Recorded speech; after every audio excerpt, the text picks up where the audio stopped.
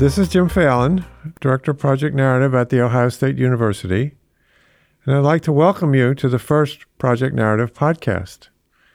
In each episode of the podcast, a narrative theorist will select a short narrative to read and then discuss with me or another host. Today, I'll be talking with Katra Byram, who has selected a text from a slam poetry performance called Behind Us, My Country by Babak Qasim and Usama Elias. As you'll soon hear, it's a narrative poem for two voices. Katra is Associate Professor in the Department of German Language and Literature at Ohio State and a core faculty member of Project Narrative. Katra has done important work in multiple fields, especially in narrative theory and in German literature and culture from 1848 to the present. All her work is marked by her interest in understanding how specific historically and culturally marked identities and experiences take shape in particular linguistic, narrative, and artistic forms. Katra offers a powerful demonstration of the theoretical and interpretive consequences that follow from this interest in her 2015 book, Ethics and the Dynamic Observer Narrator, Reckoning with Past and Present in German Literature, from the Theory and Interpretation of Narrative series at Ohio State Press. Among Katra's current projects is a book on novels and memoirs about mothers in the World War II era. Along with Faye Halpern of the University of Calgary, Katra and I are co-editors of the book series at OSU Press on the Theory and Interpretation of Narrative. Katra and I will now read Beyond Us, My Country by Babak Qasim and Usama Elias. Behind us, my country. Everything that I am was born there. Everything that was home to me, the field where we played as kids, the smile of my first love, the old apple tree in the park, and the little lake hidden behind the mountain. The hot tea on the tea tray, the wrinkled storytellers, smile lines adorned their faces, horsing around on the way home from school. Waiting at night until my parents were asleep, and then going out again. My brother's squeaky bike, Neruda's poems, and the smell of wet grass. Radios that broadcast tormented sounds as if they were melodies. My sister singing in the morning. My mother. My mother with her eternal money worries. And I don't know why, ladybugs. All of that was home to me. All of that was once home to me. But I couldn't stay there. Behind us, the war, my parents' fresh grave, the last clod of earth still rose down, still hasn't come to rest. That's how fresh my sorrow is, and I haven't processed any of it. I couldn't stay there. People talked about us as destined for death. Our people forced into trains that glide away into the smoke of the locomotives. Our doors smashed, display windows in shards. Our parents afraid. Siblings abused and horrible reports from friends. The ones who were still there, most had disappeared. It was impossible to stay, not a single day longer. The next step out of my city was the last step out of my country, and the worst step then onto this rusty boat that will roll at first, that will hold us at first. Then it will sink, give us up to the sea. In the sea, so bleak, the moon hides behind the clouds, the afterwards so dark, you see nothing.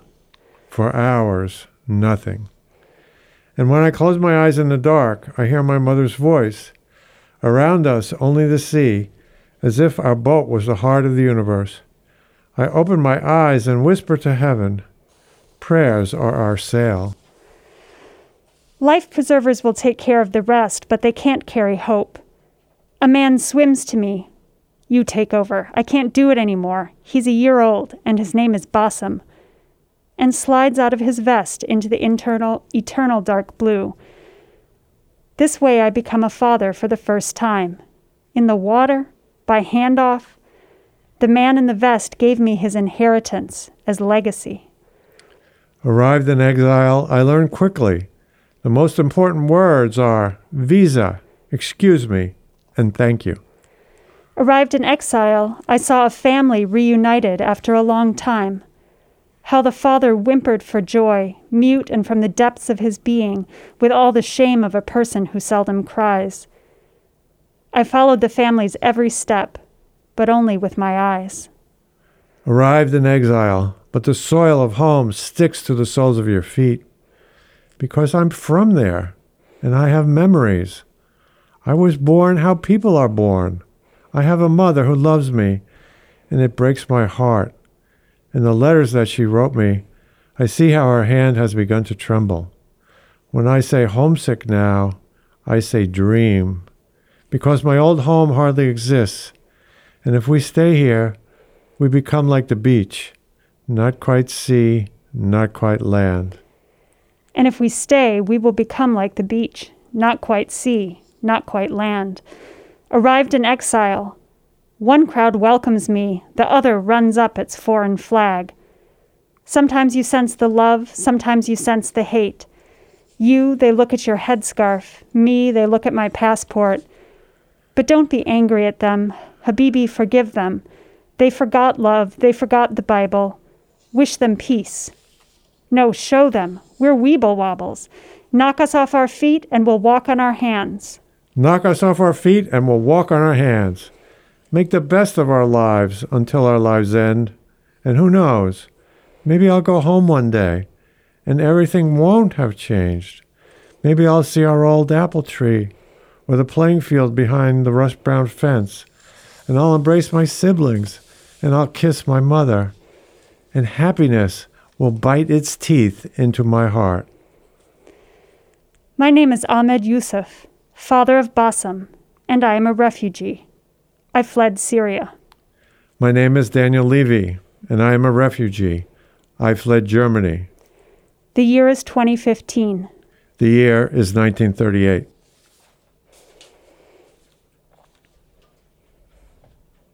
So, Katja, why did you choose this narrative poem for today's podcast? Well, I've been teaching this poem in some of my classes for a number of years, and the students are always very affected by it. They find it really powerful, and they find the experience of listening to it and of reading it very powerful, and so I thought it would be a good one to share here today. Great. Okay. Now, there are a couple of translation issues that I'd like to hear your thoughts about. First, the translation from German to English. And then second, the translation across media, from slam performance to written text to our reading aloud in a way that's different from a slam performance. Yeah, so, I mean, in this case, it's interesting because I think those two issues of translation between language and also between setting are also very related because the language and the sound in the original German is very much tied to the fact that it was a slam poetry performance. Mm-hmm. And it has that sound. And I actually just want to read a short passage of it in German. Great. So that you can hear a little bit what it sounds like. And this is the part in the poem that, let's see, I'm going to read it again in English first. The sometimes you sense the love, sometimes you sense the hate. You, they look at your headscarf. Me, they look at my passport. But don't be angry at them. Habibi, forgive them. They forgot love. They forgot the Bible. Wish them peace. No, show them. So this is what it sounds like in German. And I'm going to try a little bit to reproduce the pace of the original or of what you can hear if you go listen to it on YouTube. So, manchmal spürt man die Liebe, manchmal spürt man den Hass. Dir schauen sie aufs Kopftuch, mir in den Pass. Aber sei ihnen nicht böse, Habibi, vergib ihnen. Sie vergaßen die Liebe, sie vergaßen die Bibel. Wünsch ihnen den Frieden, im Gegenteil, zeig's ihnen. Great. Yeah, that's really good to hear the original. And it just, oral, A-U-R-A-L. Yes. Signifying in that passage very clearly, yeah. I mean, I think you can feel the original language. There's so much poetically going on in terms of the repetition of sounds, both consonant and vowel sounds and rhymes, which, of course, all of that gets lost in translation or is very hard to preserve if you're also preserving the trying to stay semantics. literal to the semantic semantics. sense, yeah. Exactly. And I mean, I really think you hear in that language also the slam tradition, or Right. it sounds a little bit, I mean, you know, there's especially the one line, Sie vergaßen die Liebe, Sie vergaßen die Bibel, where it sounds to me like something that could come out of Hamilton, except in German, right? Right. It's those kinds of rhythms which you lose in the translation. Yeah.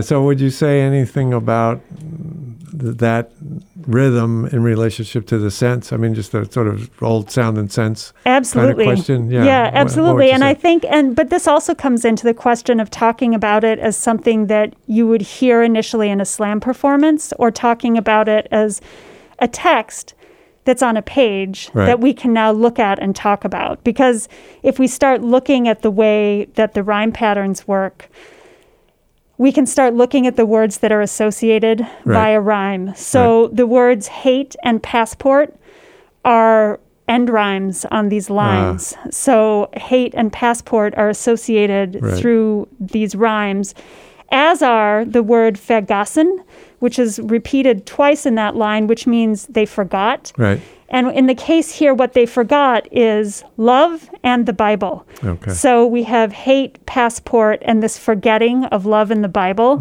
that are all rhymes through this passage. And then we have these long E sounds are love, Bible, and peace in those last two lines. Yeah, great. So those strong associations through the sound really reinforcing these thematic sort of associations, the thematic clusters in a way, right? Yeah. Mm-hmm. Yeah. Mm-hmm. Yeah, great. Yeah. All right. So, you know, this poem obviously has a twist, and we do want to get to that. But before we do, I'd like to talk with you about the narrative leading up to the twist. So what do you see as some of the most significant, salient features of that, you know, the lead up? Well, I mean, I think the story is constructed through these two voices in the lead up to the twist to really encourage us as listeners to more or less equate the experiences of the two different speakers. Right. So this happens, I think, in a number of ways. One is that all of the stations of the story, if you want to put it that way, are the same. They have childhood memories. They think about their mothers. They think about their siblings. We have then flight from the homeland, the need to leave, and then the actual flight. We have the simultaneous, so to speak, arrival in that we hear one arrives and the other arrives, and they face similar challenges when they arrive in exile. So there are all of these parallel experiences. Right. And those are really emphasized by the way that the final line of one speaker and the starting line of the next speaker often echo each other. Right. So that... Right. So one inference, anyway, initially, right, that I made was, they're brothers, right? I mean, do you feel like I'm overreading when I do that, or you feel like I'm following the lead of the construction, or? Yeah, I mean, I do think that's definitely possible, following the lead of the construction. Behind us, my country, and then the next one comes right in, and it just the us anyway. So associating the us with the two. Yeah, the two speakers. They are we. It is a we in that way that's presented here. Even we get that we before we ever encounter the eyes, so to speak. Yeah. Yeah. So maybe we could talk just a little bit about some of the thematic things that they do share in common, right? So you mentioned them. Just maybe elaborate a little bit more on, childhood, family. Memory, those kind of things. Well, one of the things that I think is striking about the childhood, the evocation of childhood, is how it really works with concrete images in both cases. So we have these very specific snapshots of the kind of thing, the images that stick in your head, the splinters of memory that are these really strong images that stick in your head. Yeah. There's almost like a kind of lyric dimension in the sense of evoking a moment, a snapshot, as you say, and then we get that sort of a series of these kinds of things, right? Yeah. So that sense of attachment and loss seems to kind of come out through that patterning of these lyric moments. Yes, it evokes a lost world, a world of sights and scents, and that kind of very tactile experience at the beginning. Yeah, great. So then maybe we could talk a little bit about what you said, pick up on what you said about the repetition of phrases as we move from speaker to speaker, right? That's one thing that the translation does keep, right? I mean, that was my home, arrived in exile, that those are just a couple that we get. You want to say something about those as sort of the patterning of repetition? I think, the one that you mentioned, arrived in exile, I think is a really important one because it's the one that it actually appears 4 times in 4 successive turns. Yeah. And I think that it really, in a way, it helps tell the audience where we've arrived, which is the focus on the exile. I mean, there's this past that is lost, but the focus now is on where we've arrived, which is this place of displacement and of the experience of both of these people in displacement. And that sort of gets explored more fully than the memory. I mean, the memory's there and it's important, but then it's sort of like, okay, here we are, and let's explore that. Yeah, some of the longest passages are definitely of these passages of arrival and what that's like, of belonging and not belonging, of being welcomed and not welcomed. Right. Yeah, so that, I think, leads us to the image of the beach, right? The not quite sea, not quite land.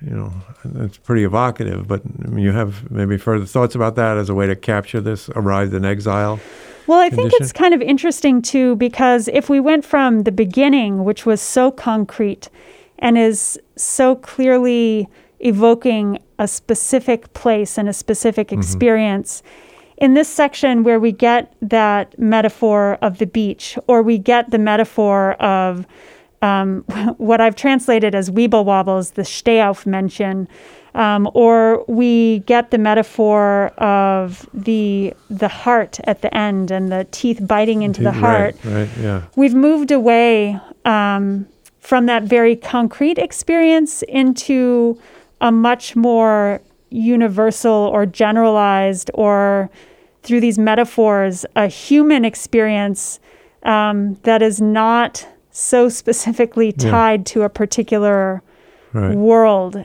And this world of exile is a world that is evoked in those metaphorical terms. And yet at the same time, the metaphor is one of space or place, right? I mean, it's a so in a way that there's continuity with the contrast, right? We think with the beach, for sure. The beach, that's what I was thinking of. Yeah. Of course, the thing about a beach too is that there, between the waves and the land, the beach is what always gets battered. Yes, right, yeah. And I don't know, this is maybe the place to bring it up, but the beach is also a very powerful image from the context of this particular poem. So what's interesting here is that this poem was originally performed in 2015 in Germany amidst the wave of refugees from Syria. Right. And perhaps the most iconic image and the most searing image from that whole era was the image of a drowned toddler boy on a beach in the waves. Yeah, and I remember that. In a way, this part here becomes metaphorical. Right. And in a way, it isn't metaphorical if you think of the audience who would have been listening and for whom that image is likely to evoke the historical. Come here. Yeah. And it's very fresh, right? This would have just been in the news. Right. So the connection between sort of the intertextual and the extratextual, and sort of, the anticipation or even maybe assumption that the audience would make that association to the historical event. Yeah, and that particular image. Yeah. So, one of the other things that's really, in terms of events, right, in the before we get to the twist, is the delivery of the child, right? Bassem, right? So how does that play into some of these other things that we've been talking about? Well, one of the themes that we already mentioned that we get in this poem is the idea of family, and of family left behind in the home country, and of being separated from family, the idea of receiving the letters from the mother and seeing at a distance that the mother is weakening through her handwriting. So we get this idea of families disrupted and broken apart. And that happens very dramatically in this instance where the boy's father gives up and hands the boy over to the speaker. The breaking off of a familial chain, and then the unchosen, unforeseen attempt to pick up and move forward with some different kind of family that here you suddenly are, Right. And in the original, in the recording that you can hear online of the performance too, the line here, there's a question in this line, and this is the way I'm going to become a father. Yeah, right. Yeah. By handoff in the water. Yeah. It's not what one imagines for oneself. Yeah. Right. But then it becomes part of his identity, right? I mean, that's part of what he claims when he identifies himself. Yes, absolutely. At the end. At the end, that has become the new reality. That has become the family connection. That he has. It's the only one that he has, we can assume, I think, here. Yeah. And there's maybe something about, family and, being from the same country or from the same, situation, right? So that there's something about this experience, as you say, in a sort of technical sense, leading to new family formations, right? But maybe there's also a sense in which, the commonality of the experience is transcends what we usually think of as family. So that he would, say, okay, yes, I will become father. This will be part of my identity, and that move, Yeah, he says. He says the man in the vest gave me his inheritance as legacy. It becomes his legacy too. Right. They have this shared. It is a legacy, a shared legacy of the experience and of the flight. Yeah. So are there other significant things before we get to the twist that you'd like to touch on? Well, maybe we should talk about the twist, and because other things we might want to talk about, we might come back to in the light of the twist. Right. Also. Okay, good. All right. So one thing about a twist, and typically we think narrative progression and things like that, is that a successful twist typically, is something that in retrospect we can see there's some preparation for it. Right. We go back and we say, oh, okay. This detail, I now see it signifies in a somewhat different way, et cetera. How do you see that? Do you think this poem, conforms to that typical pattern? I absolutely do. I think one of the first hints, or looking back, one of the first places we see this is probably in the mention. Well, it could be already in the landscape, actually, from the second line where we talk about the little lake hidden behind the mountain. But I think also very specifically we get in the second line, Babak Qasim's second line, the reference or the allusion to Neruda's poems, Right.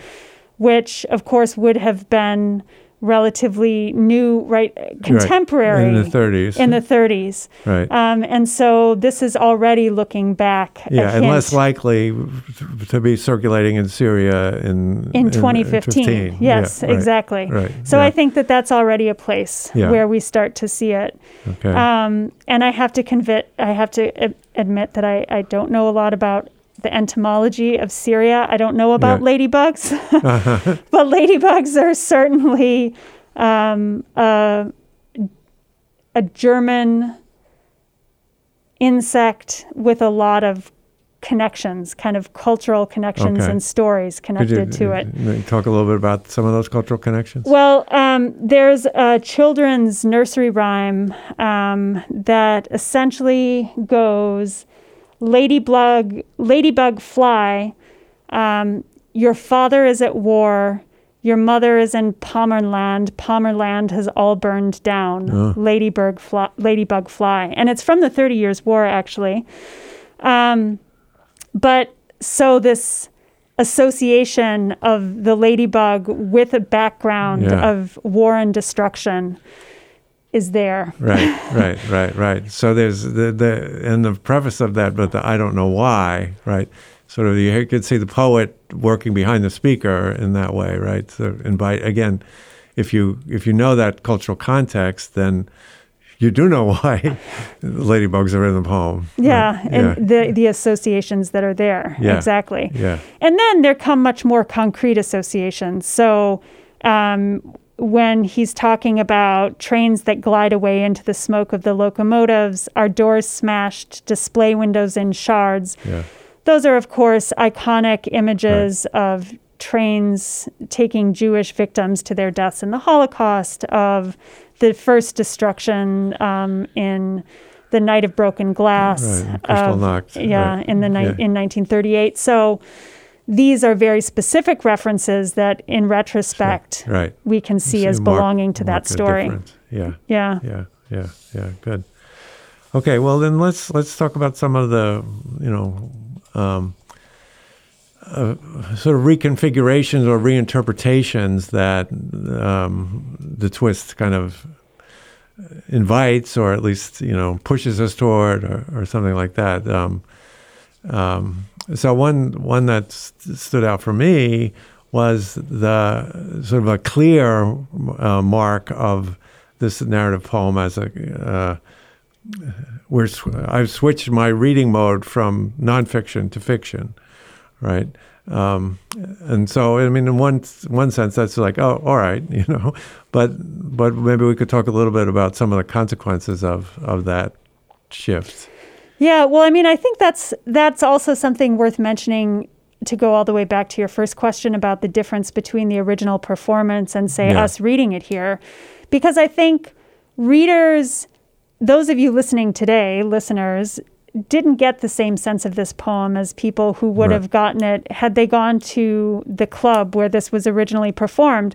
It was actually part of a performance by a troupe of performers, and it's largely also a comedy. There's comedy around it. Okay. And it's a group of performers who are all, as they say in German, mit Migrationshintergrund, meaning they have migration background. None of them are ethnic Germans. They're all people whose families have migrated to Germany, and they're mostly from the Middle East. Right.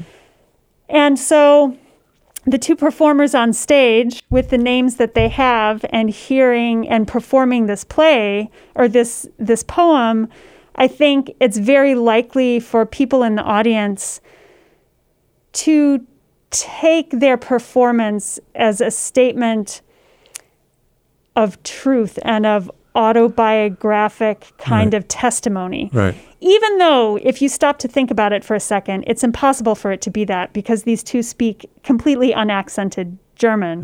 They didn't just arrive. Okay. But there's something about the invitation of slam poetry to associate the speaker directly with the story that's being told. Yeah.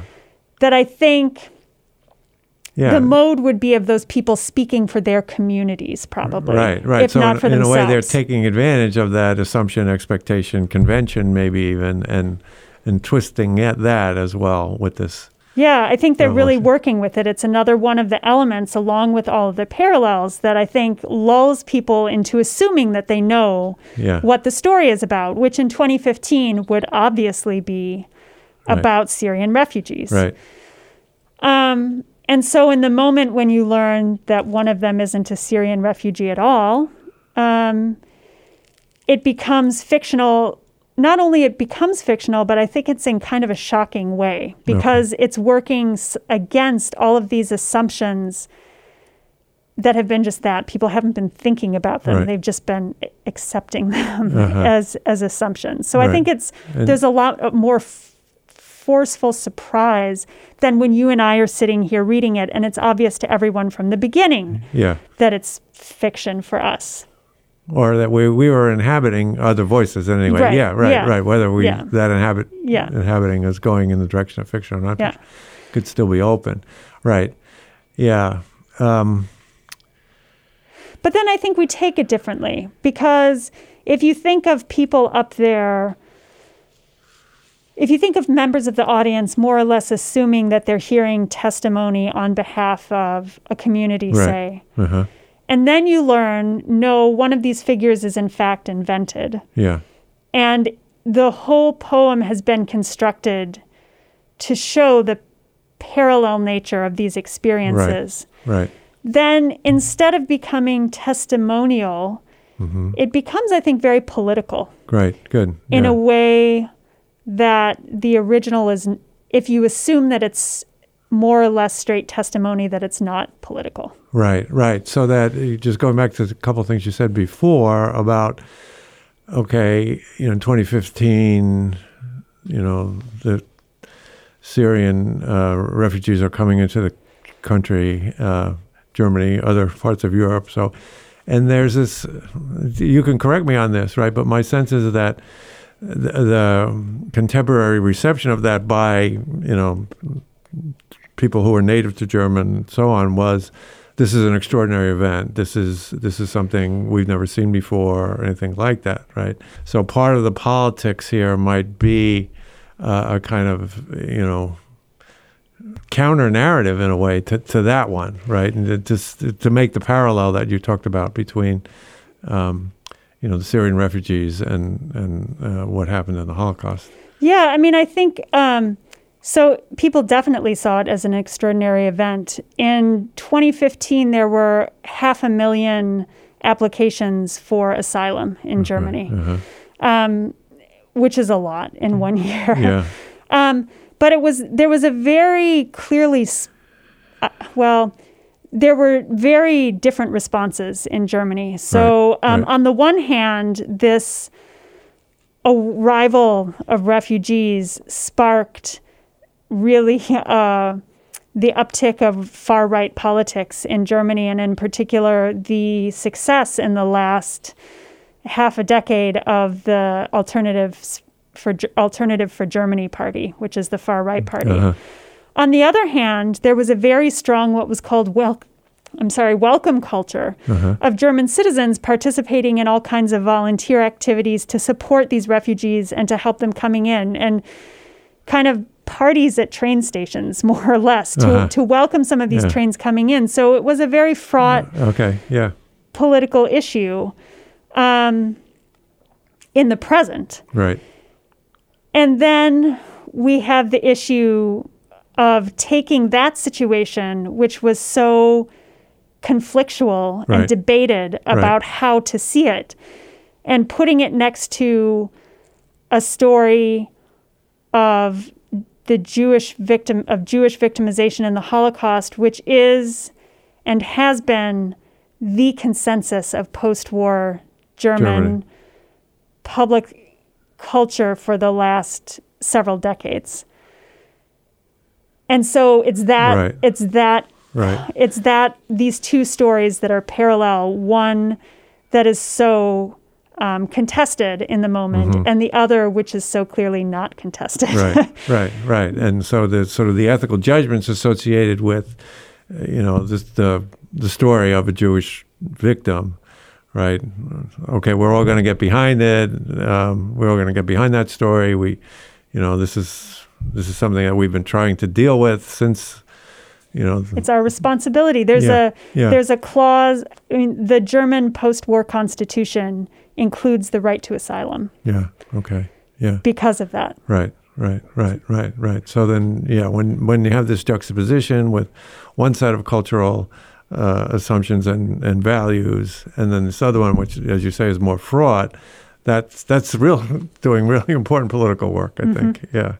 And to the extent that they make it, as you say, sort of more, the twist lands with a real force, right? Then that adds to the force of the political dimension of the poem, I think.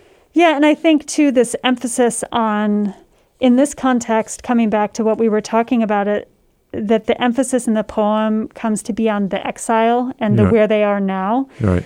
Because I think they were speaking to an audience who had a choice to make about how to receive these people. Yes. And so it wasn't also just kind of an academic ethical debate, but here you are in this audience, and how do you react to Yusuf and Bassem, essentially. Right. Yeah, good. And that may be also, one of the things I'm curious about is there's so many parallels, right? But one of the big differences, of course, is that Yusuf has the child and Daniel doesn't, right? And so, that may be, as you say, right, it's reacting to both, right? The refugee and the child, right? So one generation and the next generation, and that has a sort of more urgency in 2015, or has a different kind of urgency anyway than the Holocaust story. Yeah, well, I think that's true, and I think the other difference is, of course, the audience knows sitting there how the Holocaust story ends. Yes. Which is there's this hopeful stanza toward the end where he says, and maybe I will get to go home. Maybe I will see my mother again. Right. And of course, in the moment that he says who he is, we know that no, there was no going home. There was no mother to go home to. That hope for the future is a false hope. Right. But for the figures of Yusuf and Bassem, it doesn't have to be. Yes. There is, and the child, I think that's a good point, represents the fact that there is still hope. Right. For those figures. Right. That future can look different than Daniel's. They've been very similar up to this point, but from this point, they don't have to be similar. Yeah. And this is actually an irony of this, is that, of course, Daniel is this figure of the Holocaust and the victims of the Holocaust who today are symbols of pure victimhood, are often used that way, and are seen that way, and of people deserving, of course, protection and support. But in 1938, when countries from all over the world met in Evian, France, to discuss the plight of Jews in Germany and to talk about refugee policy, the only country in the world to decide to take more refugees was the Dominican Republic. Wow. So... I didn't know that. Yeah. Wow. Yeah. The U.S., for instance, had its strict quotas based on the Johnson-Reed Act of 1924, and they stuck with those quotas. Wow. So, so the irony is that Daniel here becomes this figure of course, we need, Bassem and Yusuf deserve our protection the way Daniel does. But of course, Daniel didn't get any when he was actually in that situation. Right. that's kind of interesting. Yeah. So I think you've already sort of started to talk about the way in which the twist sort of reconfigures our understanding of the sort of the temporal location of each speaker, right? So, with that passage, who knows? Maybe one day I'll go home one day and everything won't have changed. Maybe I'll see our old apple tree or the playing field behind the rust brown fence, and I'll embrace my siblings and kiss my mother. And I think when we're first reading it, we're thinking of this as time of the telling, right? 2015. And then we have to say, okay, 1938. And you've talked nicely, I think, about how, that once we make that move, then the next move is to say, okay, well, no, this won't happen. Do you see other sort of effects on the understanding of temporality, either there or in some of the other lines? I'm not sure. Do you have thoughts? Well, I mean, I think, again, going back to what some of the things you were saying about the markers of that in retrospect we can see as, preparing for the twist, right? Mm-hmm. So that the passage about the locomotives and the smashed windows and so on, right? It takes on a kind of urgency, I think, maybe that, it doesn't have when we're thinking about, it seems so recent in a way, right? Rather than this rather than the ancient history of 1938. Right. Yeah. Right. Yeah. Yeah. No, I think that's a good point. I think it's true. The parallel, of course, the point in a way is to have the parallel work so that the lessons from 1938 are brought into the present. Right. But the effect is also that 1938 comes much closer. Right. Yeah, good. Because of those same parallels. Yeah.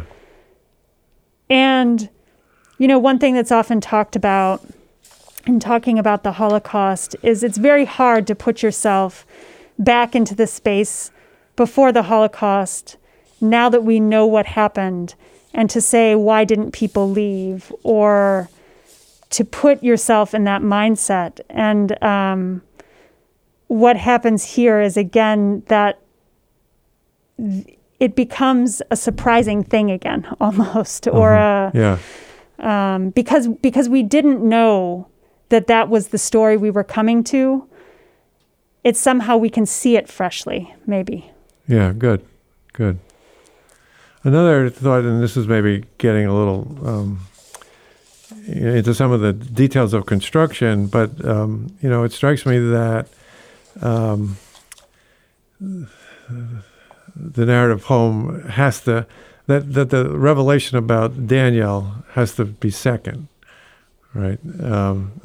And because that's really the biggest part of the twist, right? Mm-hmm. So you get one twist with the idea, okay, that the poet and the speaker are different.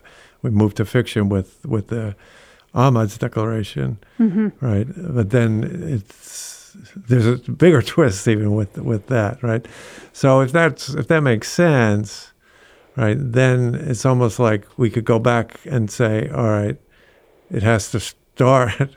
Daniel has to come second all the time, right? In the turn taking, he's always got to be second, mm-hmm. right? And so, mm-hmm. I suppose if we had more time, and we could look at maybe some of the ripple effects of that in terms of who gets to say what, and that kind of ordering. But anyway, does that make sense to you? That Yeah, I do, and I think it's interesting too. I mean, as you say, we'd have to go back and look, but in a way, it helps with the encouraging of the parallels, because it allows that first voice to plant some details that are very specific to and associated with the present situation. Yes. So that becomes the frame. Yes, right, great. For hearing the second story. Yes, yeah.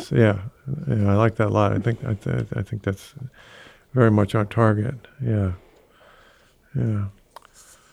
Okay, well, are there other things that you'd like to talk about that we didn't get to? I think that I have talked about most of the things that I would say about this poem on a first nice conversation. And I would really encourage anyone who is curious about it to go watch it on YouTube, because there are subtitles along with the German performance. Yeah, I've done that. I've recommended too, but yeah. So that's maybe one of my last suggestions would be that to go hear the whole thing in the German and to see the presentation. I mean, we obviously can't go and see the original slam performance, but see the presentation that the slam performers have put together to present on YouTube, to get a little bit of the flavor back of what that initial performance and initial experience of it was. Because it really is, every year I have students come to class having watched it, really powerfully affected by it. And so they're, of course, getting the surprise in a way that our listeners won't. Right. But it's worth looking at. Right. Okay, great. Well, Katja, thank you so much. Thank you for going first in our series here with the Project Narrative podcast. Well, thanks for having me, Jim. Yeah, and I want to thank everyone for listening, and also say that we'd appreciate any feedback you might have. You can send it to us at projectnarrative@osu.edu, and Project Narrative, one word, or on our Facebook page, which is just, you could search for Project Narrative. Or you could send feedback to our Twitter account, which is at PN Ohio State. Also, I want to advertise our next Project Narrative podcast will feature Brian McHale, and we're planning to record that on November 22nd. And Brian will read a series of short narrative poems under the rubric of Stories with Holes. Thank you all.